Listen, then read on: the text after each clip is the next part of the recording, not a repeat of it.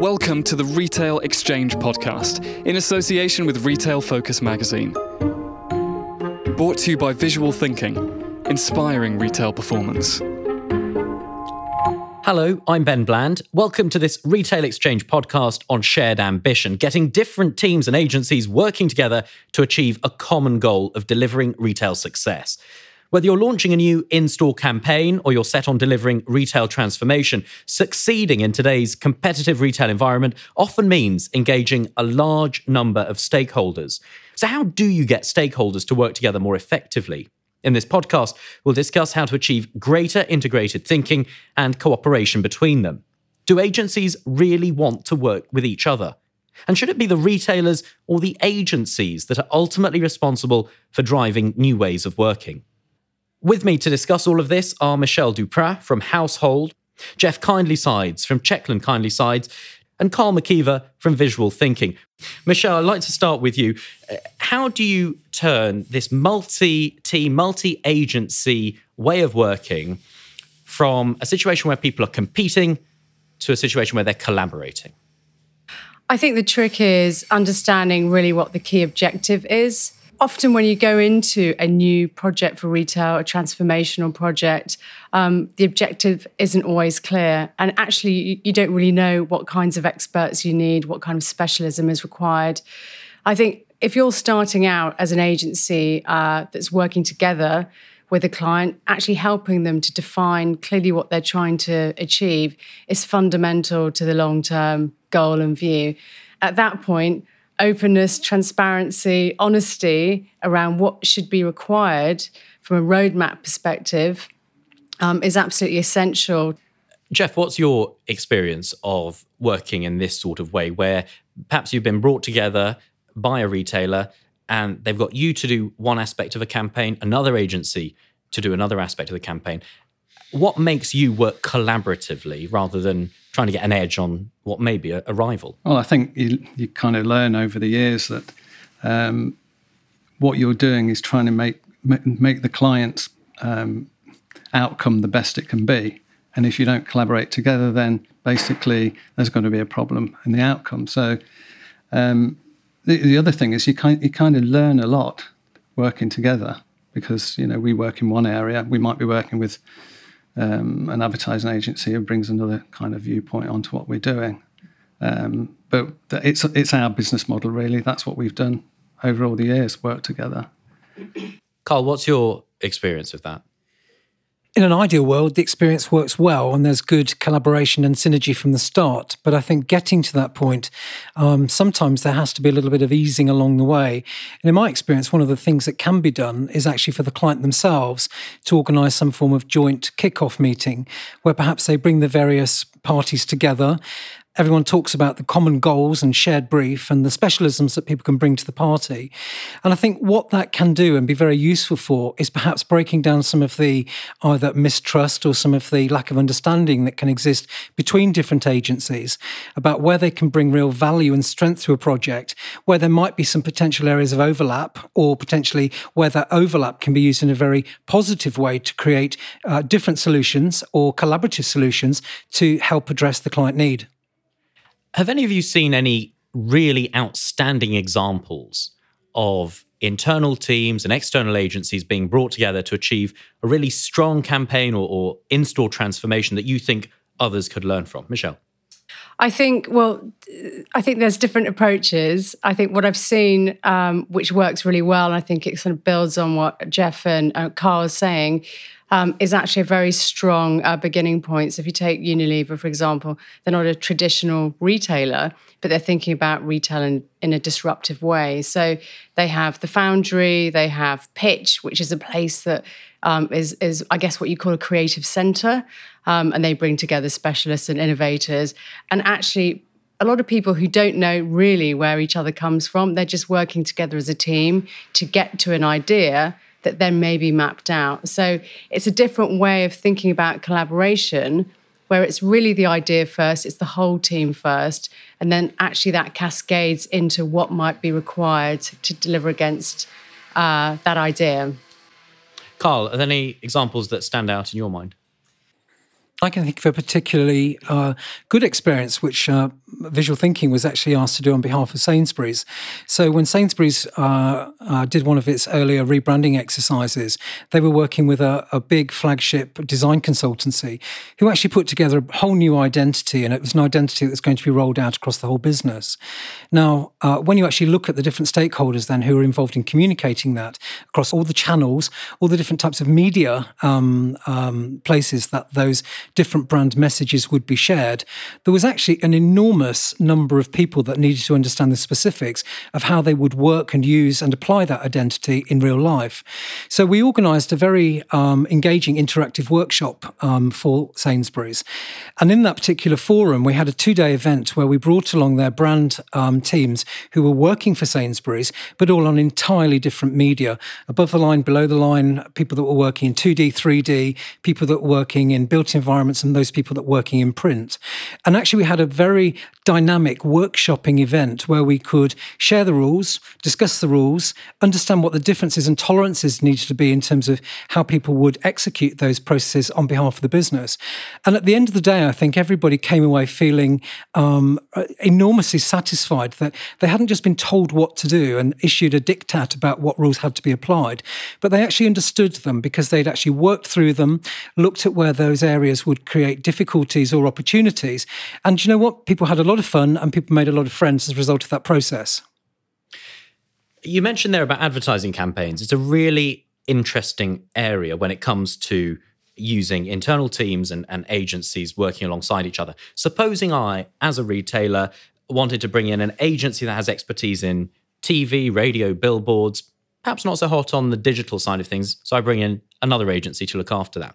Should I be aiming to keep them separate and I act as the go-between so that they develop their creative ideas separately, or should I bring them together and risk them feeling that maybe the other's trying to encroach and steal their ideas? Michelle? Yeah, I mean, it's a really interesting one. I think, again, I come back to this idea of actually what is it that the brand is trying to connect with the customer?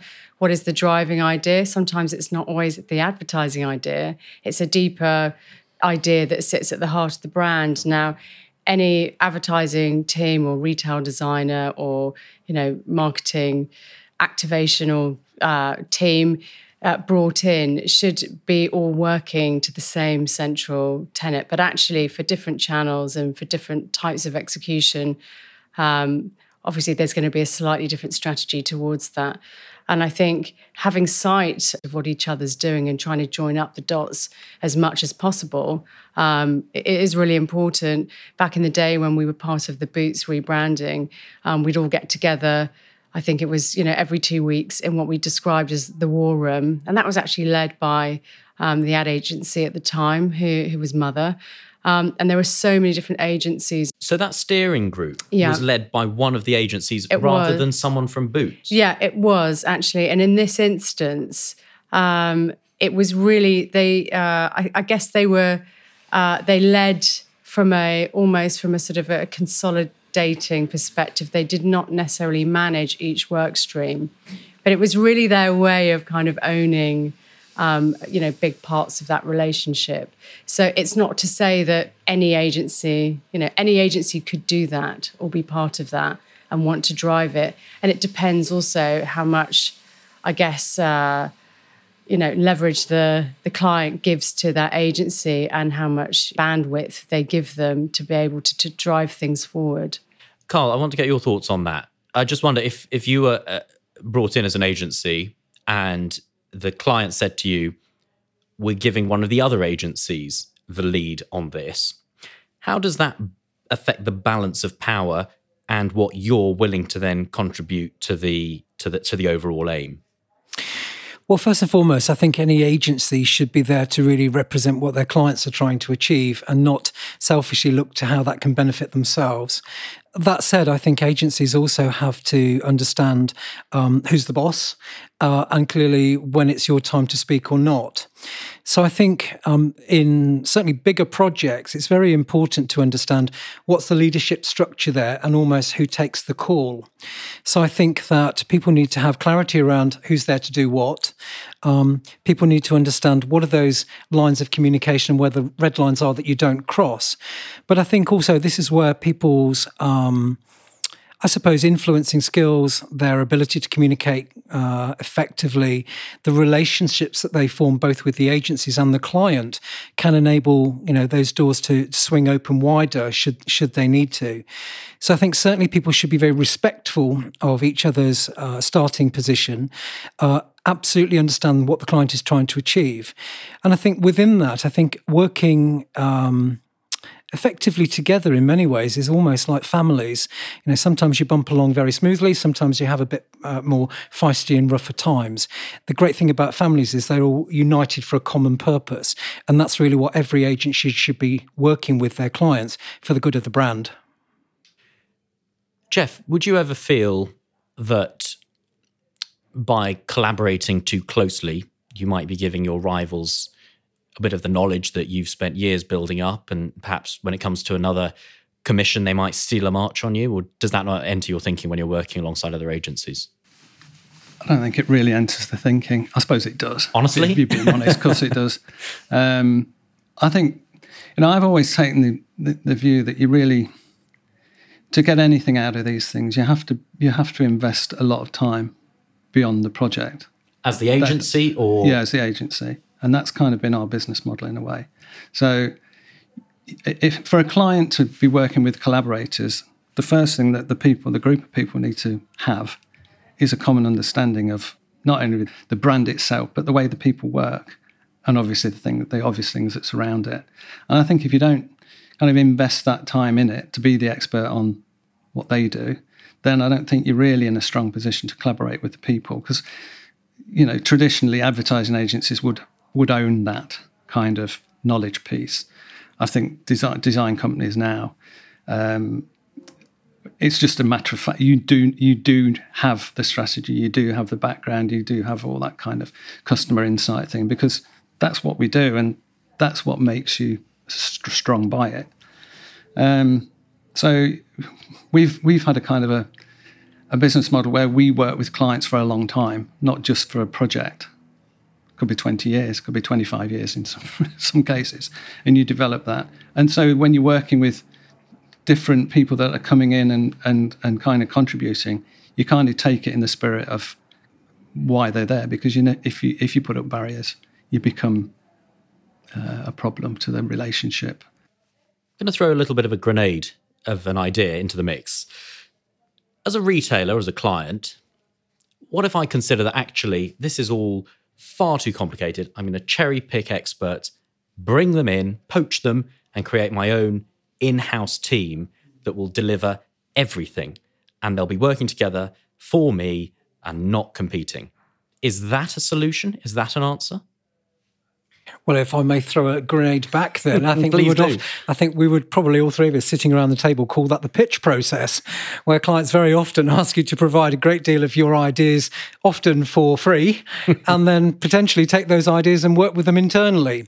I think the caveat to that would be that people can often get a long way themselves, but then there does come a point where they recognise that actually they do fundamentally need to look outside, not necessarily to get expertise that they don't have, but to bring people together in an impartial way that can actually create the kind of the synergy and motivation for the project.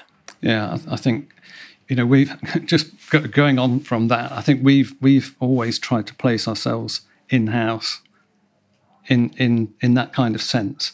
And that's what, when I kind of talk about investment, I always think, well, if we get ourselves in a position where we know as much as the people in-house, then we're more likely to be able to contribute on the things where we're not necessarily taking the work somewhere else. We're actually working with them.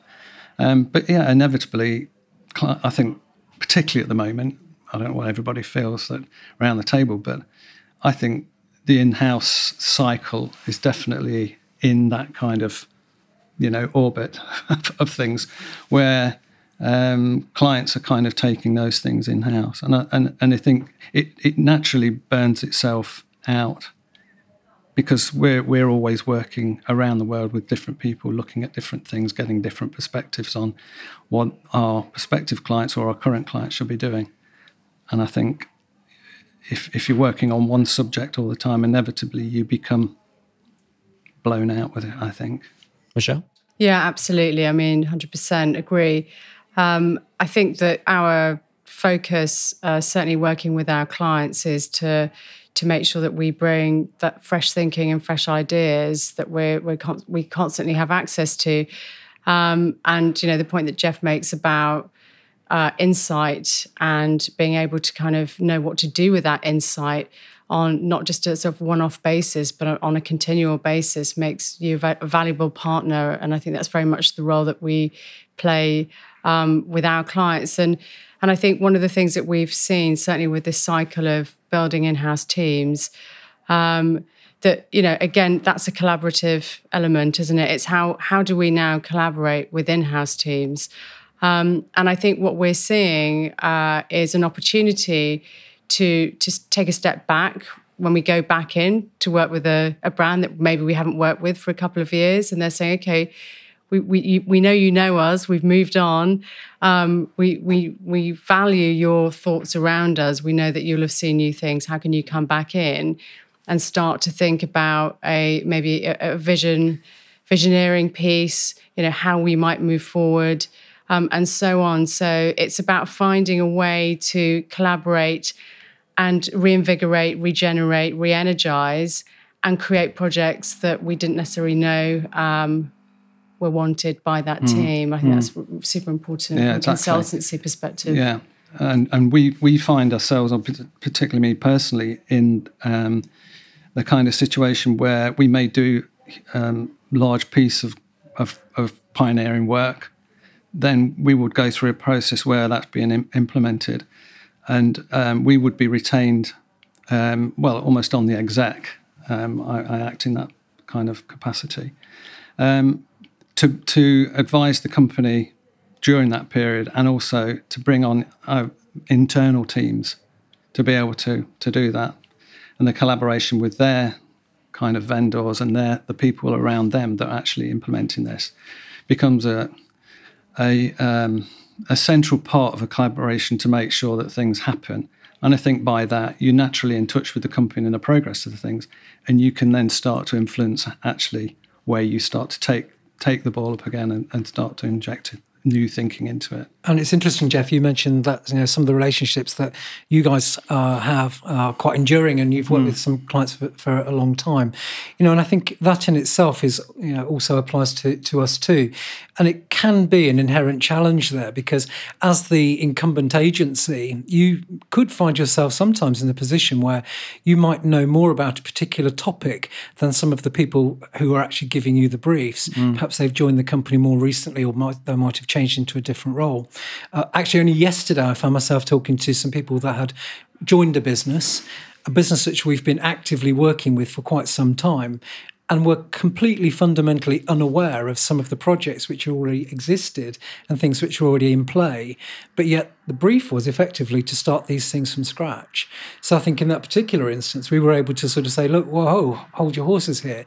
Before we actually go down that road, actually, this is the sorts of things which already exist, and, perhaps put some more life back into them. So I think for me, I think that whole thing of being around for a long time can be a really good thing. But I think naturally there, like all of us, we're going to become more resistant, I guess, to change and in bringing new people in and seeing that move on. So I think for me, it's always about the client. It's the client's role ultimately to give that guardianship, that stewardship, and ultimately bringing agencies together in a way which actually is right for the brief and fits the bill. I think one of the tricks in the whole thing of long-term relationships is to never assume or never say to new people coming into a company, oh yes, we tried this before and it didn't quite work. Because the thing is, things are right in a period of time, or they're wrong in a period of time, and they become relevant again. So we all have to, even though we've got vast experience of that brand have to collaborate in a way that we're seeing some of it for the first time, or else you come unstuck with, or you become into a mindset of, we're not going to try that, and there becomes a resistance. And I think collaboration's over at that point. I think, just as importantly, agencies themselves also need to be internally collaborative as well, because there will be a number of different people within their own teams who need to work together and understand the client brief in just as much detail. And I've certainly witnessed it where that the collaboration between agencies may be good, but actually some of the internal dialogue and the communication between the teams working on those projects is not as slick or as clear as it needs to be. Again, depending on who's set up to do what, the responsibility to provide the glue there can live with an agency, but actually, ideally, I always think it should be the client that has that. Ultimately, they're the ones that are paying everybody's bills, and I think they're the ones that should be the leader of the orchestra, to put it in another way. I think, in my experience, the most important in collaboration is the collaboration with the people that are going to realise the vision of what goes on, the people that, the suppliers that will either make or break that from us having a vision of what goes on and how we collaborate with them.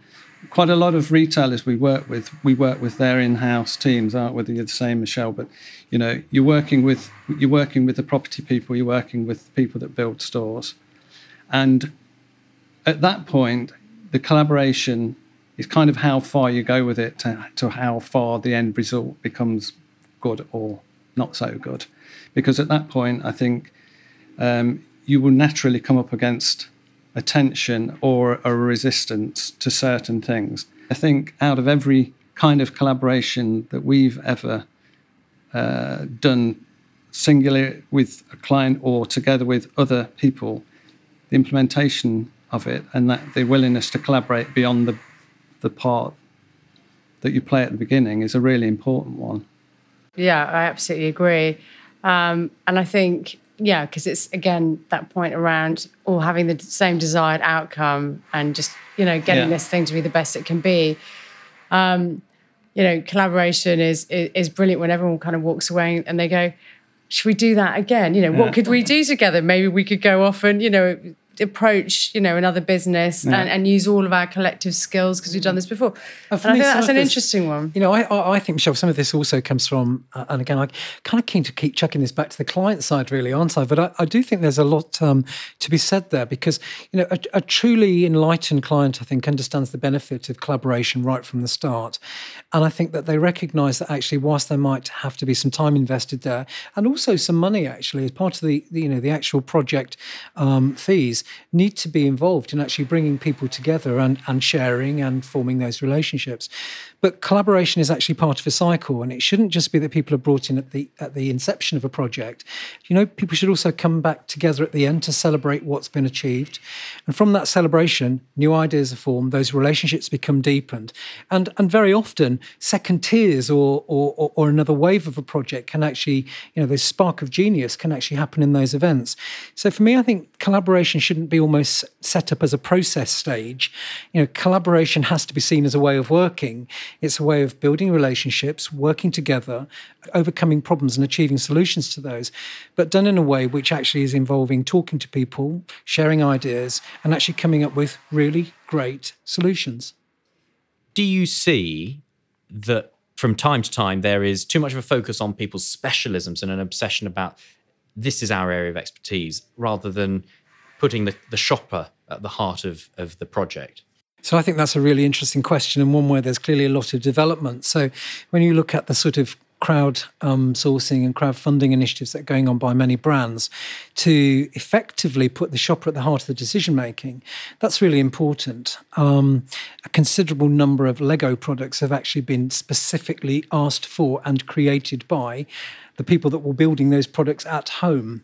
They found their way into the production line rather than actually it being top-down, it's being driven bottom-up. And I think it's quite interesting that we can see and expect to see much more of this as we go on. Through social media, people are having more of a voice in the boardroom. that voice, I think, can increasingly be used as part of the design process, whether that's actually a part of forming the brief, whether that's actually critiquing the solutions on the way, or actually commenting on those solutions which have been delivered at the end. So I think in some ways, involving the consumer more directly, and necessarily suppliers and providers and everyone who's involved in that brand cycle, even at the briefing stage, can actually be vital in actually informing a much better end result. Michelle, do you find that it's always customer focused? Yeah, absolutely. I mean, it's certainly sits at the heart of our business, and it always has done. I think it's a really interesting point about the filtering, or what we receive from clients, and how we supplement that with our own knowledge and experience. And I would say the filtering thing, it's an interesting one, because I don't think it's often purposeful. It just gets a bit sort of diluted, and the richness of the customer voice, kind of gets eliminated in a way, because there's already assumptions made. We've actually, in the last year, launched a mobile diary app called Emotivai. And this is, I guess, a collaboration with the customer. So we get samples of, target customer groups together, and they download this app onto their phone, and we set up these assignments. And basically what they're doing is, in their own words, in real time, telling us stories about how they're feeling, what they're seeing, what they're thinking, what they would do. Now, that's a tool just to say, okay, let's take away what we know. And in many ways, it's about sort of fixing some of the things that are happening today. It's not necessarily a future visioneering piece, but it is important if you're looking at actually how to solve problems, how to enhance customer journeys, how to create, the next iteration of a store format. And you can't deny the truth of the customer. So I guess collaborating in a way with the customer that is as uncontrolled as we possibly can be, and bringing that into the mix, is really exciting. Are there any cautionary tales that you can share of the costs of when it goes wrong, and what other people can learn from that to avoid making those same mistakes themselves? Carl? I think one of the risks clearly in all of this, that quite a lot of briefs these days are delivered by people who may not necessarily themselves end up in those roles for very long. So I think that a brief can be in some ways subject to change, let's just say. Everyone around the table's laughing. Share the joke with me. Come on, I'm not in on this joke. I mean, I think it's fair to say, look, I mean, are you putting it very diplomatic? Yeah, I guess I am. So look, I've been around. Speak freely. I've been around for some years, and I think one of the things we really have noticed as a major change is, I guess, the average length of service for a marketing director when I first started was upwards of sort of 5 to 8 years. I think you're lucky if you get 24 months out of people now before they move on, whether that's their choice or the brand that they're working for. But of course, often big projects can last much longer than that. And what starts off with what you think is a clear brief and understanding then can be subject to change. So I think, again, part of that whole collaborative process really is recognising that flexibility is key. Flexibility of all of the agencies, the individual players themselves, because things can change. Sitting here as the three of you do with, I won't even hazard a guess, how many years of experience between you all have? Lots of. Let's say lots of experience. What has changed in the way you approach collaborative working now compared to perhaps when you started out on your careers? I just think when I started our business in 1979, so we're right at the kind of dawn of branded retail. So dawn of computing, dawn of everything. You kind of thought that it was a much simpler kind of setup. I think probably 20 years ago, you weren't let out much from your office. When you were starting out, you were sort of quite desk bound, and you don't get that opportunity. I think now access is greater to everyone and everything, and by nature of that, and by virtue of that, collaboration is a very natural thing. And I also believe that specialism is coming up from a much younger age. There's lots of digital and very advanced skills in areas that people with more experience, in in the broadest and I just think sense. collaboration is more fun these days. Yeah, you know, you can absolutely. collaborate in 3 or 4 different meetings in the same day with people in different continents at different time zones and around the world. I was going to say geography is a really huge. important part of this, and certainly working internationally.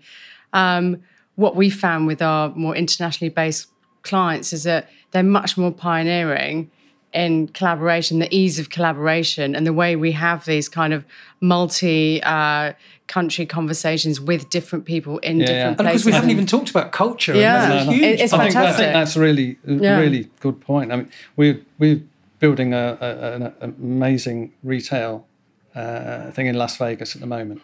So you use all your collaborative skills to talk to the structural engineer on the ground. So you could go over there and say, we want to chop the whole quarter of this building out on the corner. And if you go in with a kind of an arrogance of, that's what you're going to do, well, you might find out that's what they're not going to do for you. But if you go in and say, I know this is kind of going to stretch your abilities and your patience or whatever, but if you could kind of make this work, this is what we're trying to do, and this is how we think it should work. And of course, we're getting the corner taken out, and we're really happy. It took 2 of our guys to nip over for a day to talk to the guy, but that's collaboration on behalf of the client, which we all benefit from. And I'm not necessarily the oldest around the table, but I think that is one of the things that's nice about getting old, is that you use your knowledge and experience and wisdom to foster greater powers of collaboration. And I hope that that's what we're all on that same journey of. My thanks to the contributors Carl McKeever from Visual Thinking, Jeff Kindlysides from Checkland Kindlysides, and Michelle Duprat from Household. I'm Ben Bland. This is a Retail Exchange podcast. Thank you for listening. You've been listening to the Retail Exchange podcast.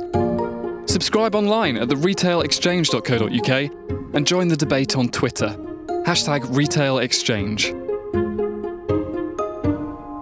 This episode is brought to you by retail transformation agency Visual Thinking in association with Retail Focus magazine. Thanks for listening.